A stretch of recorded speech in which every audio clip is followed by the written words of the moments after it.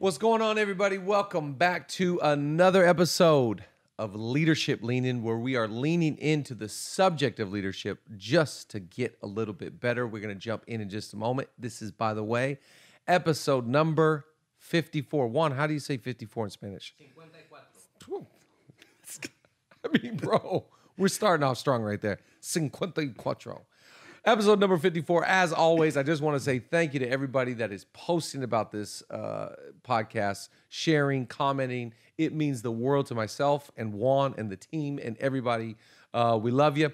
And whether you join us on Spotify, Apple Music, or on YouTube, make sure you subscribe and follow along. I am joined today by a great friend. Rich and I were talking about you being in town, and Rich is like, oh, it's one of my best friends in the whole world. I just can't. It's just like you have such a love, such a respect by all who know you. I am joined by a legend today in our world, in our hearts, a good friend of mine from Highlands, Church of the Highlands in Alabama, leading the college, leading motion. Put your hands together. Like, I wonder if anybody's on the run right now clapping. It's just the best intro I think I've ever. I feel so warm. Mark Pettus is in the house. I was already having a great day in LA. It's a beautiful day. And now I want to sit right here. We can do that over again. If you just, I want to just hear that, record that. So, hey, I love you and Julia. It's truly a dream come true to be hanging out today. Bro, and honored to be here in this moment. It's awesome. Well, when I think about you, like when you come to mind, I think of a few things. Number one, ice cream, because I remember having ice cream at your house years ago. You're ice cream and cookie and Bluebell ice cream. That's right. And cookies. Running. You're a runner. Yeah. I love that about you. You put in the miles. Physically, no one would ever know that. Look at this, 6'2", 230 is not really the frame for a runner, but no, it's my hobby. Yeah. You're a big time runner. I love that about you. But I think leadership. I think one of our connections is over the subject of leadership. That's Absolutely. What we both love. You're a leader of leaders. You love to learn. You sent me this article. By the way, you sent me this great article a couple of days ago from the Wall Street Journal. And I couldn't bypass. I thought I had a subscription. Yeah. And it was asking me, I got a new phone, and it was like, I couldn't access this article. And I was like, gosh, I want to read this article so bad. And this new, anyways. But I love that. Like, you'll send me articles and podcasts and books. And I love talking. This, honestly, leadership is like, it's for me, the top of the top as far as subject matter. And that's why I'm excited about this podcast and jumping in with you, because I think what qualifies you to speak on a subject is, number one, you're doing it. You know, it's like the whole thing. A man with an experience is at the disposal. A man with an opinion is at the disposal of a man with experience. It's truth. So you don't have just opinion; you have experience. And so that's why I like talking to you about leadership. But I also love you're a student. You're observing. You're watching. You're like Josh Anderson, who we both love. Love Josh. Josh could talk about leadership all day long. You know, and so that's why, you know, I really value you as a friend and as a leader, and I'm excited to jump in. I'm going to jump right into the first question. And the first question is, how do you lead up so well? You've been doing this for so long, so many years, leading up, being on a staff. Yeah. Where you're not, as some would say, you know, in charge or calling all the shots. So that means when you're under leadership for so many years, that means you've mastered, in my opinion, the art of leading up, which is tricky. Yeah, it's not easy. Yeah, it definitely is. And it's a great question. I got to go back, though, just to say, I mean, sitting here with you, talking leadership, absolutely. I feel like our friendship, we've been in a lot of great moments, conversations where that's been the topic, and learned so much from you always. I mean, you've spoken into my life in some critical junctures, and so just love you.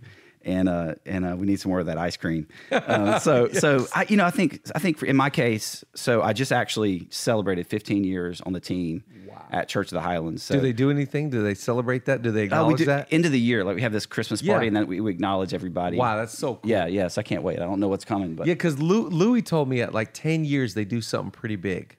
Yeah. We celebrate 5, 10, and 15. That's awesome. And 5 was great. 10 was even better. 15, I don't know. I don't know. You never know. So 15 years, and it's been a dream come true. And if you're listening, or unfamiliar with Church of the Highlands, I serve under the most incredible senior pastor, Chris Hodges. Yes. Planted our church in Birmingham, Alabama, the heart of the Bible Belt. War Eagle or Roll Tide, whichever way you go. But back in 2001. So my wife Jill and I were college students there in Birmingham. We came in the doors of Highlands, changed our lives forever. Wow. So served on the team as a volunteer, and then came on staff in 2006. And so been in different positions along the way. But I think where all of it starts was, for Jill and I, we both had a deep calling to ministry, and we're looking for a place to express that. And the first thing I think we found at Highlands was relationship. We loved the city already. We were living there. Right. And I think that's always important for wherever you're called. And then just Pastor Chris and the entire team at Highlands, just feeling that divine connection of relationship. We loved where we lived. We loved the people we were working with.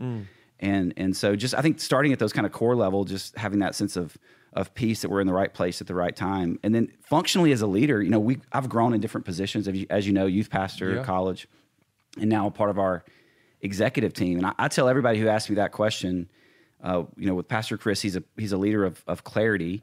And so I'm able to hear from him constantly the vision. And my job is to absorb all of that. And what I always say is I should never even have to ask questions, because vision leaks off of a leader. It's always coming off. Yep. And I think to lead up, the first thing you have to do is be a great listener. And not always just, hey, ask for a meeting with a checklist, but just if he's preaching, if we're in an all-staff meeting, at every juncture, that vision is coming off. Wow. And I think here's at least what I've tried to do is take that first 10% of vision, work on it on the next 80, take it back to him at the 90% mark. Wow. And say, is this, I heard what you said, is this what you see? And then work with him together on that last 10%. And so that's what our relationship looks like a lot. I love that. I haven't heard anybody say that. That's so smart. So you would say the art of listening, this is big. I mean, what you're talking about, because that takes humility. That really takes leaning in. Yeah, I think humility, and I hope you don't ever want to claim humility, but I think it's the right city, the right relationships, and really the calling for Jill and I. We want our we want to lead well in our generation. This is Psalm 78 with David. We want to steward the moment we're given, and so I think we realize we can do more together with Pastor Chris than we could probably ever do apart. There you go. And so I think that postures you, and then I believe in what we're doing. So then that's what we're listening to. You're listening to the vision. You're asking, and if you don't have the clarity, you ask for those questions. But I think that honestly, the secret is that first 10%. As a leader, the last thing I want Pastor Chris to have to do, or your leader if you're listening, is to micromanage me or to feel like that they're that I go off in the wrong direction. So the first 10% gives me the right direction, kind of the finish line. Wow. Then I think our job in any kind of middle level or executive leadership underneath a leader is go do work, do the 80%, get it dialed in. Do it. But don't finish it until you take it back and say, is there anything else that you see that hasn't been a part of this? So, and has there been times when you bring that back and he goes, every, but it's small, usually small, hopefully. And that's where the humility does come in. That's right. And that's where the missional mentality has to come in. It's not about me being right or getting this right. It's about, are we going to accomplish what we set out to do? Together as a team. The college is a great example. Yeah. So this Highlands College is a ministry leadership college. It's in his heart. If he had time to do it, he would do an amazing, he would lead it better than me or anyone else. Yep. But what he's doing, where he's leading our church. So having the opportunity to step into that space, I'm asking questions for about a year. Just, hey, we're visiting different places. And then he just releases me to go build it. And then constantly we're just coming back to measure success. Love that. So I think it works that way. But I think the humility is part of it. And I think that's connected to your relationship with God, of course, but just the calling. Yeah. Knowing what we're doing together. I think the reason why the listening stands out to me, though, is because sometimes it's the whole thing, familiarity breeds contempt. And so sometimes when you're familiar, or sometimes when you just get in the routine, and people, I like that you're talking about how vision leaps off of great leaders like a PC. But sometimes people get so desensitized to that, so familiar with that, and they stop listening. They stop listening to what their leader said. I always think you have to have, in order to be a great, employee, staff member, someone that's under, you have to have that David's mighty men kind of mentality. Absolutely. That it's never off commandment that I obey. Yeah. It's always off suggestion. Yeah. So it's leaning into know my leader, to go like David just in passing goes, oh man, if I could just get a drink from the well, all right, I'm going to go to bed. And the guy goes, did you hear what our leader said? Yeah. Absolutely. He didn't ask us, Yeah. but we know he'd love it if we did Yeah. this. And that to me is the tying of the heartstrings and Absolutely. and like you said, relationship. It has to be there. And I think if you lose that, it's dangerous ground for you, for whatever it is you're leading. This is not just church we're talking about. This is being an effective leader in a time and space. Yeah. Has to be a bigger, what we're doing has to be, bigger than the part we're playing. And I think that takes a focus and a settled heart, a security that can only come from the Lord. Right. I think all these, and I mean, I'm definitely on the journey, like in and out, and there's definitely moments. I just think the centering back to what we're doing together, and then your heart is postured, your mind is, your ears are open, your mind is ready to receive what it is coming off. You're a visionary leader. I mean, I'm around you all the time, and it literally, your love for this city, the church that you're building, all the different things in leadership that you're doing, those things are coming off. And I've just always, and I'll tell my team, if you catch it, you just never need to ask what's important. It's always there. It's always, so good. And it's just, I think that's what equips. So if there's a hungry leader out there and you're wanting to succeed, have the confidence to hear that with a heart set on, we're in unity and vision, and then use that as the fuel to to take off and lead. I want to talk about spiritual formation. You oversee the college. Yep. You're building this amazing, just probably, in my opinion, one of the coolest things happening in the country as far as leadership development. You think about colleges across the country that would be forming the future leaders, preachers, teachers, and just fill in the blank for any field. You look across the country as far as Christian universities, Christian colleges. Highlands is this is the star that's just rising in the nation. And that's how I see it. Well, I love that you say that. And we know it is a big vision, and we got a long way to go, but we know we have dialed it into something that's important. And for us, that's training vocational leaders in ministry, ministry leaders. And it's exciting with our accreditations, our facility. It really is an amazing Ephesians 3:20 story of things coming together. Even in this season, as I speak, we're 36 days out from opening our facility. I mean, it's unbelievable. Dream come true. So. You think about, I'm just thinking about places across the country that you've been, you've gotten to see, you think about a Southeastern or a Liberty, or here comes Highlands. Yeah. And PC Pastor Chris giving his life to really building a legacy there. So I'm excited about it. Talk to me about, when I say spiritual formation, one of the things I'm so interested in right now is how do you, we're just talking about this, if I were to write a book about spiritual formation, it would be a fusion between, take Richard Foster, Celebration of Disciplines, meets James Clear, Atomic Habits, and put those together. Maybe throw in a little John Mark Comer, The Ruthless Elimination of Hurry. Absolutely. And there you have this formation. Yeah. What are you trying to emphasize with young leaders? How to, as Paul says it this way, I'm going to come back to Galatia. I'm going to come back. Yep. And I'm going to go back to work on y'all until Christ is formed in you. I love that. So how do you form Christ in someone? Yeah, and I think we know that that's more important than ever before right now with the world the experiences we're all living through in this world, and just that solid, again, center of Christ in me, and that being the foundation of our life. And for us, raising up ministry leaders, and you mentioned a lot of other amazing colleges, and most colleges have a broad, spectrum of degrees or pathways, which is amazing. We're really dialed in, again, on ministry leaders. So I maybe come back to this in a minute, kind of taking where we find students now, which is interesting and is somewhat changing. But I think what we have found as a team, that our responsibility is in the years where these students come in at 18 years old, they're graduating at 20 to 22 years old, right?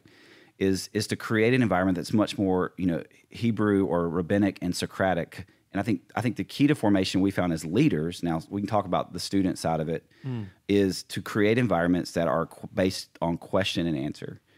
That the content and which oftentimes we talk about discipleship, it ends up being about content, which is great, and content is everywhere. But how do I take that content and understand it and then apply it?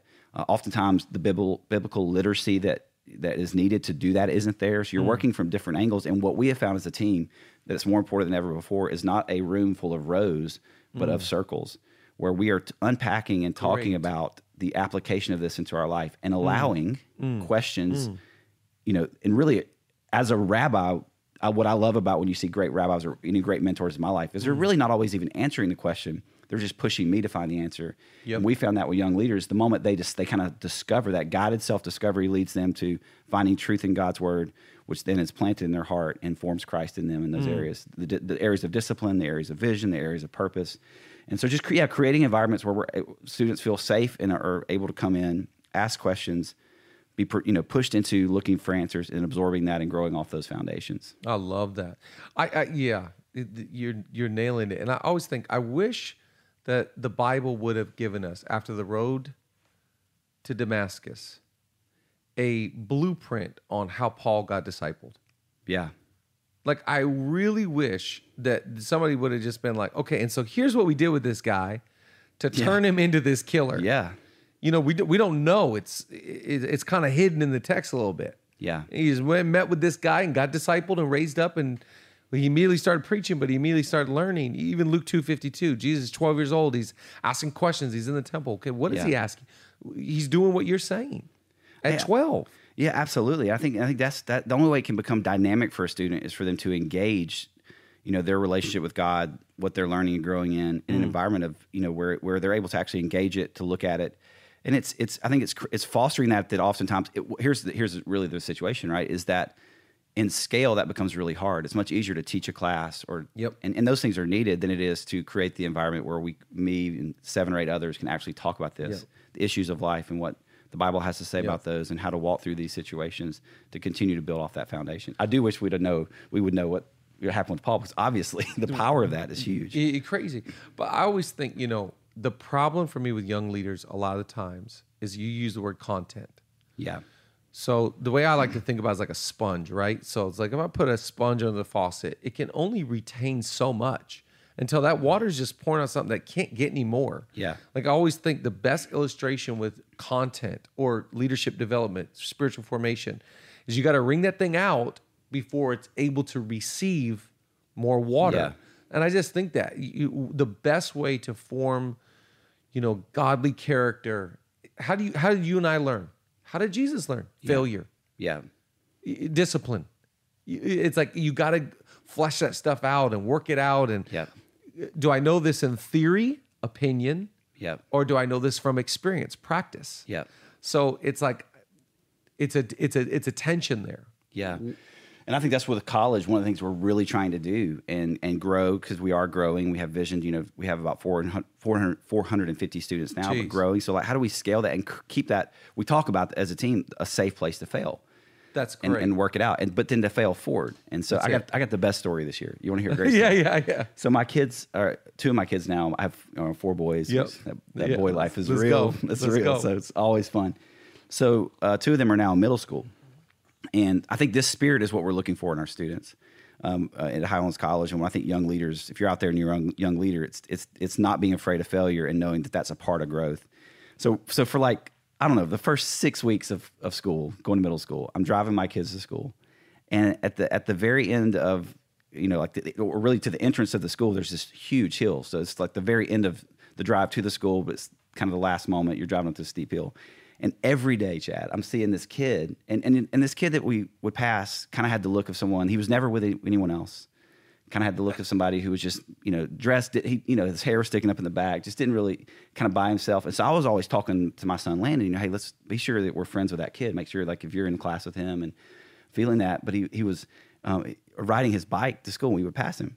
So at the very end of this drive, there's this a huge steep hill, and we would notice that he would ride his bike up the hill, and then he would never make it because it's so steep. Yep. And he would get off and then walk his bike up. This is like for 6 weeks we're seeing this. Hey, let's be sure we're this kid's friend. We see him go up. Yeah. And it's almost kind of funny. He's getting off his bike. One day I pass this kid, and when we're passing him, he gets off his bike, and I see him lean down and do something. Well, I'm curious. I drop off Landon. I come back around. As I'm driving down, I get out of my Jeep, and I look at what he's done. What he's been doing every day is taking a Sharpie and marking the spot he got to on his bike. That's amazing. And I looked down the sidewalk, and he had a line for every day with the date and how far he had made it. That's pretty cool. And I went back, I talked to my wife, like, we got to be better parents. Like this kid's gonna be president one day. Yeah. But I took that to Highlands College. Like what I love is that this kid he was not afraid of failure, but it was the motivation of, I'm not making it, but I'm getting better. Wow. And I think that spirit is what we're trying to curate within our students. Beautiful. Yeah. And I think, but again, as a responsibility for us and as we mentor and lead students, we have to create that environment. And I think it's worked out through relationship and again, through question and answer. How do we apply this to our lives? So good. Talk to me about being a multi-generational leader. So, when I look at you, I see someone that's able to really lead down as far as young people, 18-year-olds, 19-year-olds, kids on bikes that are, around, what was that, 12? Yeah.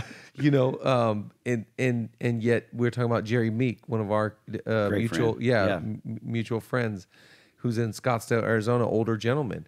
How are you able, what are you thinking about when you think about, one of my favorite lines is, everything about us says everything about us. Yeah. So like when you got up this morning, you put your outfit together, you thought, I'm in LA, I'm going to go do a podcast. Yeah, this is not Birmingham. I'm Birmingham. It's a little different.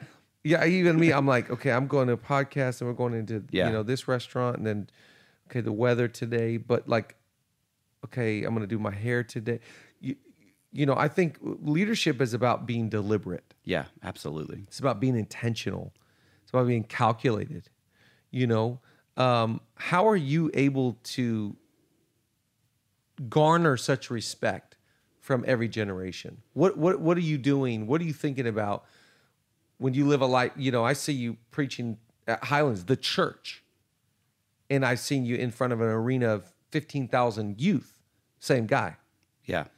What goes through your mind? Yeah, I think, and I've definitely failed at this. I was very intimidated early on. Like the first time I had someone on a team that was older than me, even at a volunteer level, and then especially on a paid team together.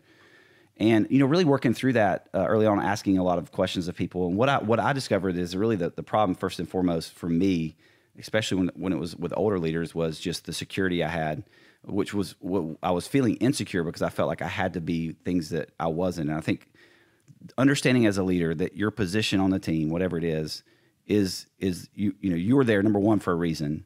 And in my case, I'm leading something. I've been given that authority. And if I don't use that authority, I'll lose it. So I have to understand whether I'm younger or older, it doesn't really matter. I'm the one that has been, in this case, especially as a Christian leader, anointed or placed in that position. So my security is in that. And I want to walk in that. And I think if an insecure leader tries to lead up or down, you're always going to be looking for something from those. I'm going to be looking for something up or down that really I have to find in myself and in God. Right. And if I don't have that, it's actually dangerous as you lead teams because that's great. Yeah, you won't treat the people the way they need to be treated. And I think I think it starts right there. I think understanding is obviously important. I have a lot of older leaders now on my team, and understanding their area of expertise. I don't have to be great in that area because they are. And like a Kay Hargrave. Yeah, she's it would be boss. Yeah, it'd be foolish for me to try to be great in those areas. Right. Just know your lane, stay in your lane, know your position, walk in that. And and I always look for and I'm speaking mostly right now of older leaders. I think that's where a lot of the intimidation is. A lot of the guys around me in that position, I may be their boss, but they've raised amazing kids in their homes. I'm going to them saying, help me in these areas, creating that just natural kind of flow. And I think with young leaders, we always try to communicate is we're way more invested in developing you and your purpose and your calling than we are in what you're doing. So I think there's a lot of trust in that level of commitment. Even if you don't stay with us long term, even if God leads you somewhere else, even if your position develops and grows, while you're with us, we are going to invest in you. And we try to make that the posture of that relationship. That's so good. Yeah. Just that alone, you saying that, the response, what that invokes in someone, you're committed to me more than my bottom line. Absolutely, yeah. And that will create such trust. Yeah. And we're seeing that, and I know that if you're listening today, you're leading a business, and you're seeing this in any sphere of influence right now is with Gen Z, even the younger millennial leaders. They're really looking for places that are committed to that. And I think if you're going to keep and retain talent and recruit great talent, you've got to have an environment of continuing education. Paycheck's important, of course. What they're doing is important, but they have to hear and then see it demonstrated that we're going to help you grow. Wow. This is your graduate school. You're not going to come here and it just be about what you're doing. Wow. We're going to take time, money, and resources as an organization and make you a better leader. Jeez. And so developing those systems and processes, we're doing that in a big way right now, even at the college, of just anyone at any position, if you want to grow in your understanding of business, Yeah. we're going to offer these environments. Or, Huge. Yeah, in any area. And I was texting with Kent Muncie last night, amazing leader. I said, where you at? He said, I'm in New York. I'm in a cohort through Wheaton. Yeah. Matt Chandler and, John Tice, all these guys. And I just thought, how inspiring is that for me to hear from one of my peers that, like, this guy's in school right now. Yeah. This guy's He's a legend. He's a legend. This guy's paying money Yeah. to go learn more about theology Yeah. right now. And I thought, I'm so inspired by that Yeah. we have to build environments where, like you said, it's modeled. It's not like you guys go learn. We're all trying to get a little bit better. And I think that gets in the water, it gets in the air. Yeah, it does. It becomes positive peer pressure. Yeah. We're all reading books. We're all, running. Every time you post about running, I always think it says a signal to everybody else. Yeah. Hey, we're putting in the miles. Yeah. Yeah. And, running is one of those things still. I just laugh because I don't know how I fell into running. but I love it. But yeah, no, I think we're pushing forward. So, I mean, summarizing all that, I think as a leader, and I'm imagining here, it could be volunteers or staff, you're the younger and older. I just think got to know who you are and why you're there. That's it. Walk in that. When you look to older leaders, man, pull the best out of them and let them have that space, acknowledging that and not being intimidated by that. Younger leaders help them develop, and then really everybody stays focused on the vision together. And that's my main job. I know that's what you would say too. It's just making sure every day we're heading in the right direction. I'm the bumpers on the bowling alley. Yep. And just keeping everybody heading in that direction. I always feel like with older leaders, let's say if I get time with PC or John Siebling or, fill in the blank guys that we both know, it's very important to me that I know how I want to come off. Yeah. And I don't want to be talking. I don't want to be answering questions they're not asking. I don't want to be, toot my own horn, so to speak. Like, I always want an older person, Kay or whoever. I want to posture myself like, you're the authority here. Yeah. You've got all the wisdom. I'm the student right now. Yeah. So what do you think I should be doing? And I'm dealing with this situation. And I think that's how the older people get, I think sometimes we think insecurity is like a young person. Yeah. The older you get, a lot of times your relationships change. Your children leave the house. Yeah. You're not what you once were. And you may be like you're looking for a new purpose or clarity in that season. It creates a new insecurity. It creates a whole new insecurity. It's a second middle school. I mean, come on. It really is. Yeah. So it's an opportunity, I think, with older leaders to go like, no, I need you. Yeah. You're valued. Yeah. And I'm going to take all the truths I get here and I'm actually going to go teach younger leaders the wisdom that's pouring out of your life.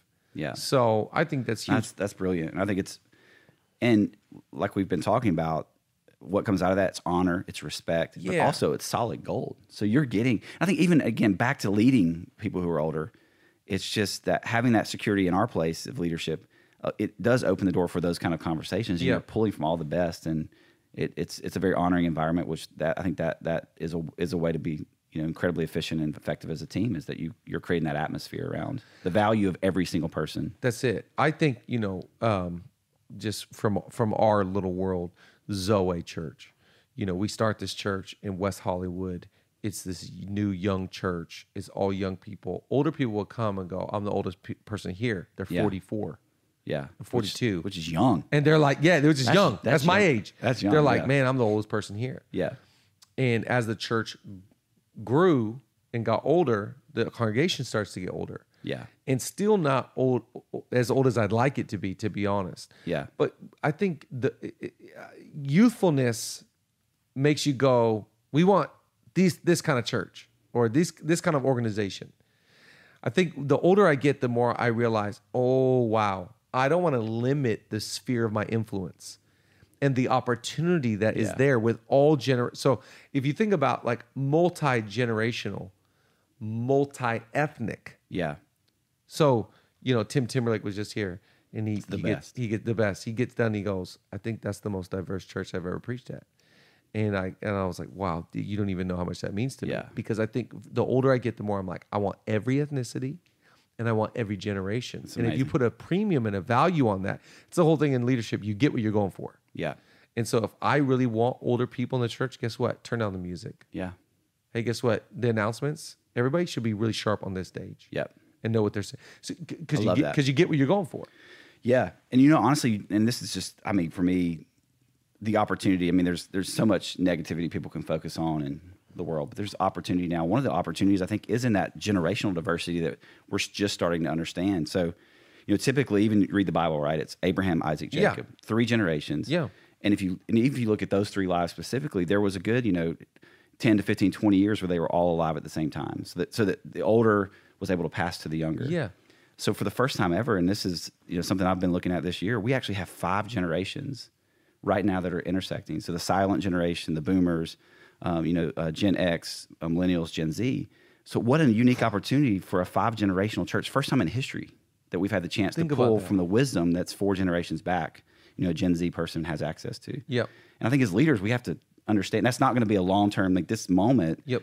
It's a great opportunity to pull into, like you're saying, to create ministry that attracts and then ultimately that strengthens the church or the organization. Because I always think, like, what I marvel at, like, if you get around like the African American community, get around the Hispanic community, like what I grew up with, like around my mom's culture, it is little niñas and niños with the abuela. Yeah. So a lot of times it's like ethnic communities get that more than Americans sometimes. Yeah. It feels that way, at least. That's my impression. And whenever I get around like multi-generational like communities, I go, that's what I'm going for. Yeah. Like one of the best nights I've ever had was New Year's, probably 3-4 years ago. And it was like all these grandparents were dancing, all these teenagers are dancing, all these, it's just like a part. It's not, because I always think it's not good if it's just one age. No, it's unhealthy. Yeah, and it's short term, unbalanced. It's not a long term. Yeah. You're missing out on what's going to give you the fuel to get where you want to go in vision. Yeah, and I think those are like the best moments. Like I think of a wedding reception I was at. Yes. Same thing, same feeling. Multi-generational. And yeah, you feel that. There's a safety. Yeah. The sage is here. The wisdom is here. You need that. Yeah. I want to switch lanes and talk to you about, you have trusted the process so well. You have really been patient in an age when building your brand, launching your thing, going out on your own. You already said it. You and your wife, by the way, shout out to your wife. She's adore your wife. She's the best. It's just the best. And I wish she was here and we could all. I wish so bad she was here. But you guys calculated we could do more in this house, partnered with PC, Pastor Chris, than going out. Yeah. How were you able to see that? How have there been times you go, I'm getting older, I should launch, I should, talking about all that wrestle, because there's humanity inside of all of us. Yeah. There's a touch of ego inside of all of us. I'm so impressed that you've been able to check that down. Yeah. And stay committed to, Lord, whatever because let's be honest, if God wanted you to do something else, he would have told you. Yeah. That's the bottom line. That is the bottom line. That's the bottom line. I'll launch off of that. Yeah. I think we'll come back to that, but that is where it starts is recognizing, in our case, that has not happened. And so to your point, we're so dialed in, and I mentioned our timeline, kind of early at Highlands, we're coming on the team, we're so dialed in. Well, I'm around a good, cohort of other, in my case, youth pastors. Well, 7, 8, 9 years into that journey, some of them start planting churches. And so we had never had that thought, but then it just automatically kind of forces that thought. Well, forces it. We're of this age. And I want to be really clear.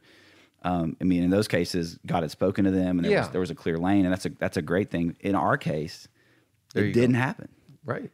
And I never, really asked for it to happen, but I did ask the question, why is it not happening? I was almost like, am I missing something? I was kind of walking through this kind of uncertainty. And I think what has kept us planted through those seasons, and I've said this several times, but just have to say it's just great relationships. I have people like Dino Rizzo and others in my life that I can go to and ask questions and share that with him. Right. You and I, in a car on the way to the airport one day, had one of these kind of conversations. And some of those are deeply personal, and you're just working through the normal frictions of an organization.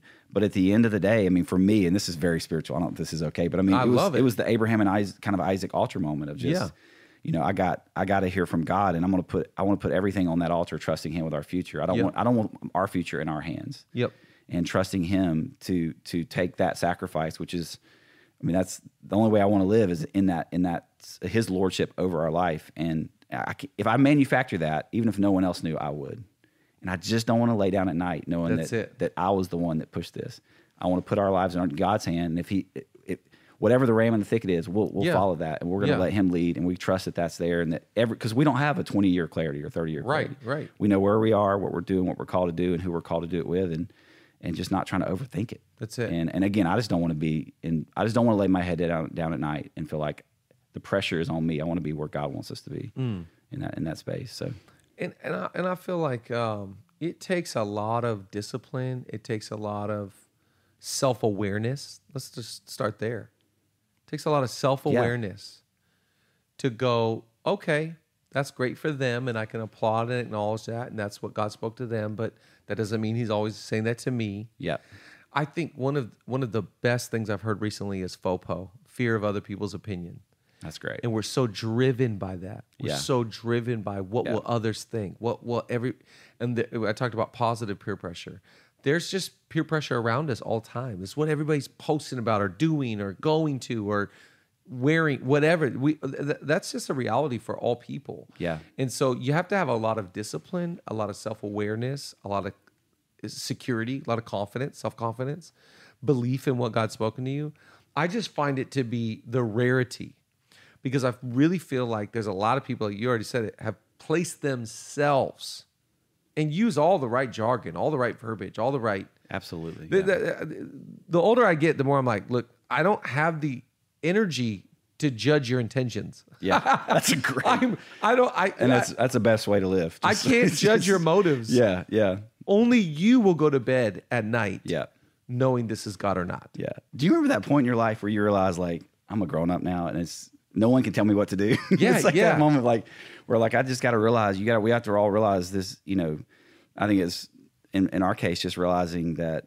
I've got an amazing earthly father. I've got amazing pastors and leaders, but ultimately, we have to be present with God, receiving that and walk in integrity of that. That's and it. I think maybe it's just honestly a little bit of the fear of the Lord. Would be a great thing. I think we need that in general in a lot of ways. Yes. Of just understanding our place in this kingdom. It's just not about us. Yeah. It's about Him, and trusting that, if our destiny is obscurity, but it's the destiny that God has for us, then that's where we want to be. That's where you want to be. Yeah. And I think, I don't know, I think a lot of the peer pressure and other things have caused us to miss out on that. Yeah. And I have definitely tipped my toes, my feet into those moments. And what I have found always is that it is an exhausting way to live. Man.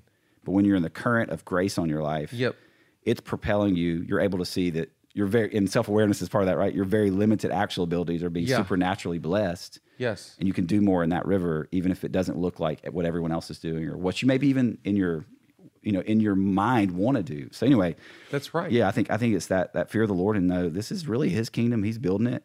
And I want to be in that place, Man. I remember when we really felt called to LA.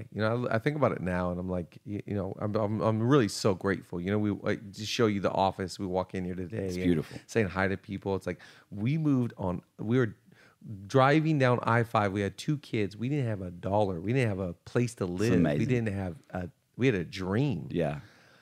But I stood on, and I felt like God really spoke to us. Acts 20:24. And when Paul says, and now I go bound by the Spirit. It's a great scripture. And he said, I'm arrested to do this. And he goes, and I don't know what awaits for me in Jerusalem. Yeah. I don't know what's going to happen. Yeah. So there's a mystery in the calling always. Yeah. I love that scripture. There's a mystery in the calling. Either way. But there's a mystery in staying where I am and leading. Yes. There's a mystery in driving down I-5. And that word arrested is the word in the original language, lassoed. It's literally like the Holy Spirit has just grabbed me and pulled me. And that's just the way we got to want to live more than we want anything else. That's it. Period. And it's a scary thing for me because, you can, my dad always says chuck and jive. You could be smooth and chuck and jive, and network and promote and all this. But I have found it's the whole thing. God can do more with your life in 5 minutes than you could do in your own strength in 5 years. Yep. He can breathe on your efforts. He can breathe. He could take you to play Ephesians 3:20. You already mentioned it. So I just believe in all that. Yeah. And so I have such a tremendous amount of respect for you because there's great resolve. And I think that puts weight to your words. I love the word moxie. There's moxie, there's mantle, there's power, there's authority that comes from somebody's life that's submitted to God's will for my life and flourish within that. Yeah. Don't tolerate that.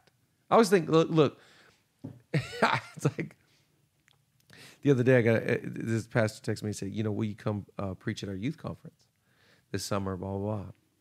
I was like, oh my gosh, this guy's the best of the best. Yeah. I was like, sir, I'd be so honored, and I always think, don't tolerate your lane, celebrate it.